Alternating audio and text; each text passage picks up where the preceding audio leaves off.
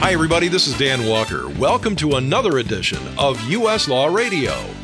The Dodd-Frank Wall Street Reform and Consumer Protection Act was signed into law earlier this year and is the most sweeping change to financial regulation in the United States since the Great Depression. So what, if anything, does it all mean to us? U.S. Law member Jonathan Wegner is an attorney with the firm Baird Holm in Omaha, Nebraska. He specializes in banking law and financial and securities law matters. And he's standing by to help us sort things out. Jonathan, great to have you here on U.S. Law Radio. Oh, thank you very much for having us. So it's a big, sweeping piece of legislation, Jonathan, and it's a pretty good bet that most people listening in now probably don't have a firm grasp of all it entails. So can you set the table for us? Absolutely. The Dodd-Frank Act was passed in July, signed into law by President Obama, and it really targets banks. Banks were the primary focus of this reform package, but the actual impact is much broader. Congress really painted with a broad brush when they created this law, and it affects a whole slew of companies.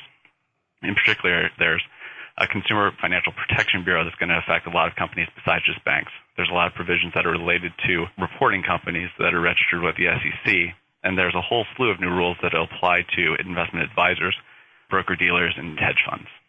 Anyone registered with the SEC is touched by this, so it really is big. It's not as bad as it could have been, but there's certainly a lot for people to look at besides just the banks. Okay, so besides banks, can you give us a look at who's affected? Absolutely. Well, first of all, there's this Consumer Financial Protection Bureau. While it's set up within the Federal Reserve, for all intents and purposes, it's really an independent agency. It's got a dedicated budget, and it's going to be able to supervise certain institutions and issue all kinds of consumer protection regulations. In addition to banks with more than $10 billion in assets, it has direct supervisory authority over payday lenders, private student loan providers, all kinds of participants in the residential mortgage industry like originators, mortgage brokers, foreclosure relief service providers, all kinds of people. And then anybody who's deemed by the CFPB, the Consumer Financial Protection Bureau, to be a larger participant of a market for other consumer financial products or services. It really defines what a consumer financial product or service is very broadly. I mean, if you extend credit or engage in capital leases, you issue stored value, you do check cashing, you provide financial advisory services, and you're not registered with the SEC, you fall under the rulemaking authority of this bureau. So there's going to be all kinds of rules that could come out based on its rulemaking authority that will affect all kinds of companies besides just the banks that are ostensibly the primary target of the bureau. This Consumer Financial Protection Bureau, is this a good thing for us, do you think? It depends on who you ask, I suppose. It's one of those things that for years and years, banks have been subject to the same laws.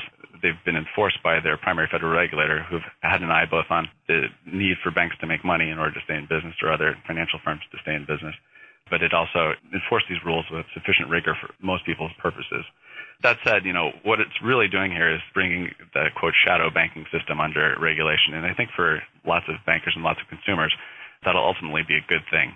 The real battle that was going on in Congress was who's going to be covered, and the major battle lines were who's exempted. And there's a whole bunch of exemptions under this rule. The big one that got headlines were auto dealers, but all kinds of small businesses that operate as merchants and retailers who offer purchase money credit, they're exempt. Real estate brokers, attorneys, people who are registered by state insurance regulators or the state securities commissions, they're all exempt as well. And there's a whole litany of carve-outs for specific industries. And so the threshold question for most of our clients is, am I going to be subject to this? And that's something to sit down with your attorney and just figure out, how does it going to affect my business going forward?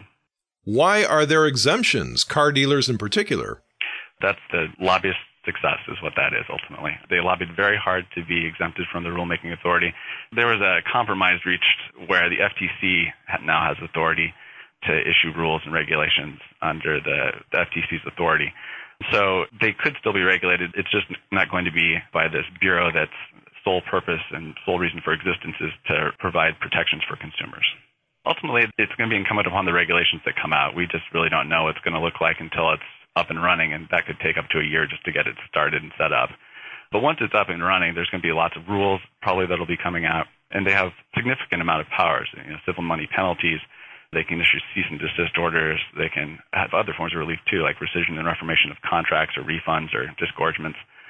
lots of things that could really come down. For our clients, it's possible that they'll see plaintiffs' attorneys coming after them, trying to privately enforce these rules in class actions. State attorney generals are also allowed to bring actions on behalf of their state to enforce the Consumer Financial Protection Bureau's regs. Well, let's talk about reporting companies and listed issuers. And one that caught my eye was Say on Pay. Say on Pay, what's that? Say on Pay is an opportunity for shareholders to get involved in providing approval of the compensation packages given to named executive officers. Now, these votes are non-binding, and so shareholders will have the opportunity to vote on these beginning for the first annual meeting held after January 21st, 2011. But it's, like I said, non-binding, and so this is really an advisory vote telling the compensation committee, yeah, we agree with the kind of compensation you're giving our executive. He's doing a great job. She's doing a great job. Or we have serious misgivings about the way the company is being run. Likewise, there's a golden parachute vote. This is really kind of a misnomer. It's been called press by golden parachute vote, but it really applies to any change in control of the company. So any time that a public company is bought or sold, it may be subject to a golden parachute vote if the shareholders have not previously approved that compensation award. And finally, there's another facet. The shareholders actually get to decide whether Say on Pay votes are going to be held every 1, 2, or 3 years going forward.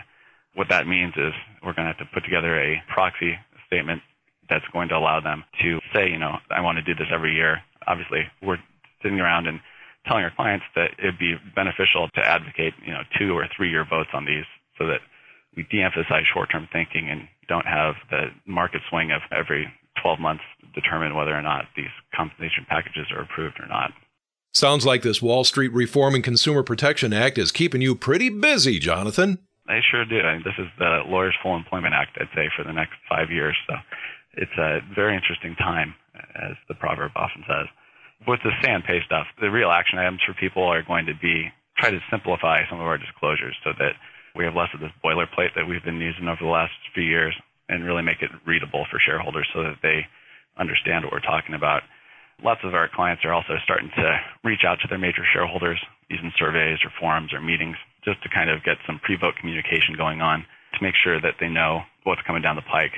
The reason being that media scrutiny for these first Say on Pay votes is likely to be fairly intense. These are public companies, and so the results are going to be made public, and it's going to be a bunch of egg on your face if you lose this vote and you didn't see it coming. Well, now that's why we're counting on experts like you, Jonathan, to guide the way. Now, you talked briefly about proxy access. Can you talk a little more about that? Yeah, proxy access, the Dodd-Frank Act includes an option for the SEC to issue rules allowing shareholders to have access to proxies whereby they could nominate directors. There were rules issued a year ago already, and there's expected to be some action on that coming up very shortly. The way the rules read as proposed, large filers would have to allow access to shareholders with 1% of the total outstanding stock, with a sliding scale for mid-size and smaller issuers. But this is going to enable nominees to share the proxy card, and shareholders may be able to split votes between the slates. And so this will be interesting going forward. What we really need is the regulations to come out from the SEC so we know exactly how to implement that. But in the meantime, lots of our clients are considering bylaw amendments to increase advance notice requirements so that these things aren't shoved down their throats at the last minute.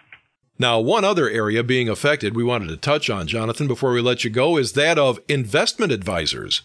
Absolutely. There's lots of provisions in this act apply to hedge funds and investment advisors to hedge funds and things of that nature. But one that's kind of fallen under the radar and that may catch the unwary is that they've changed the federal registration threshold from between $25 and $30 million in assets under management to $100 million.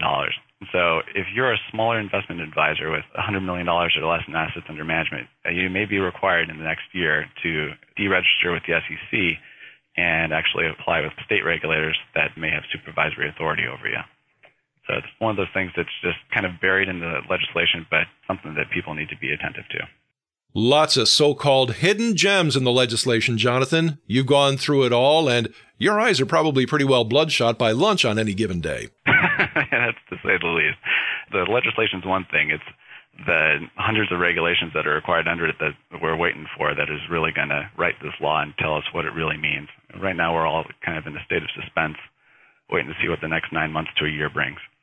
Well, we'll certainly stay tuned. And in the meantime, if we want to learn more about the Dodd-Frank Wall Street Reform and Consumer Protection Act, what's our move? U.S. Law is going to obviously be covering this going forward. There's going to be all kinds of alerts coming out. It's going to be in the media. It's one of those things that going forward, if you're possibly covered by this, and that's kind of the threshold question, am I affected by this? There's going to be a lot of action, and there's just the need to stay in touch with experts and advisors for good counsel going forward. Jonathan Wegner, we appreciate you staying on top of this for us. Thanks for joining us here on U.S. Law Radio. Yeah, thanks for having me. Well, that's it, folks. We're out of time. U.S. Law Radio is produced by Roger Yaffe. Send your comments and show ideas Roger's way. This edition of U.S. Law Radio has been brought to you by SCA Limited, forensic engineering and origin cause experts working nationwide since 1970, and by Ringler Associates. Since 1975, Ringler Associates has provided injured parties and their attorneys with the finest structured settlement services. This is Dan Walker. Thanks for listening in. We'll see you again next time for another fresh edition of U.S. Law Radio.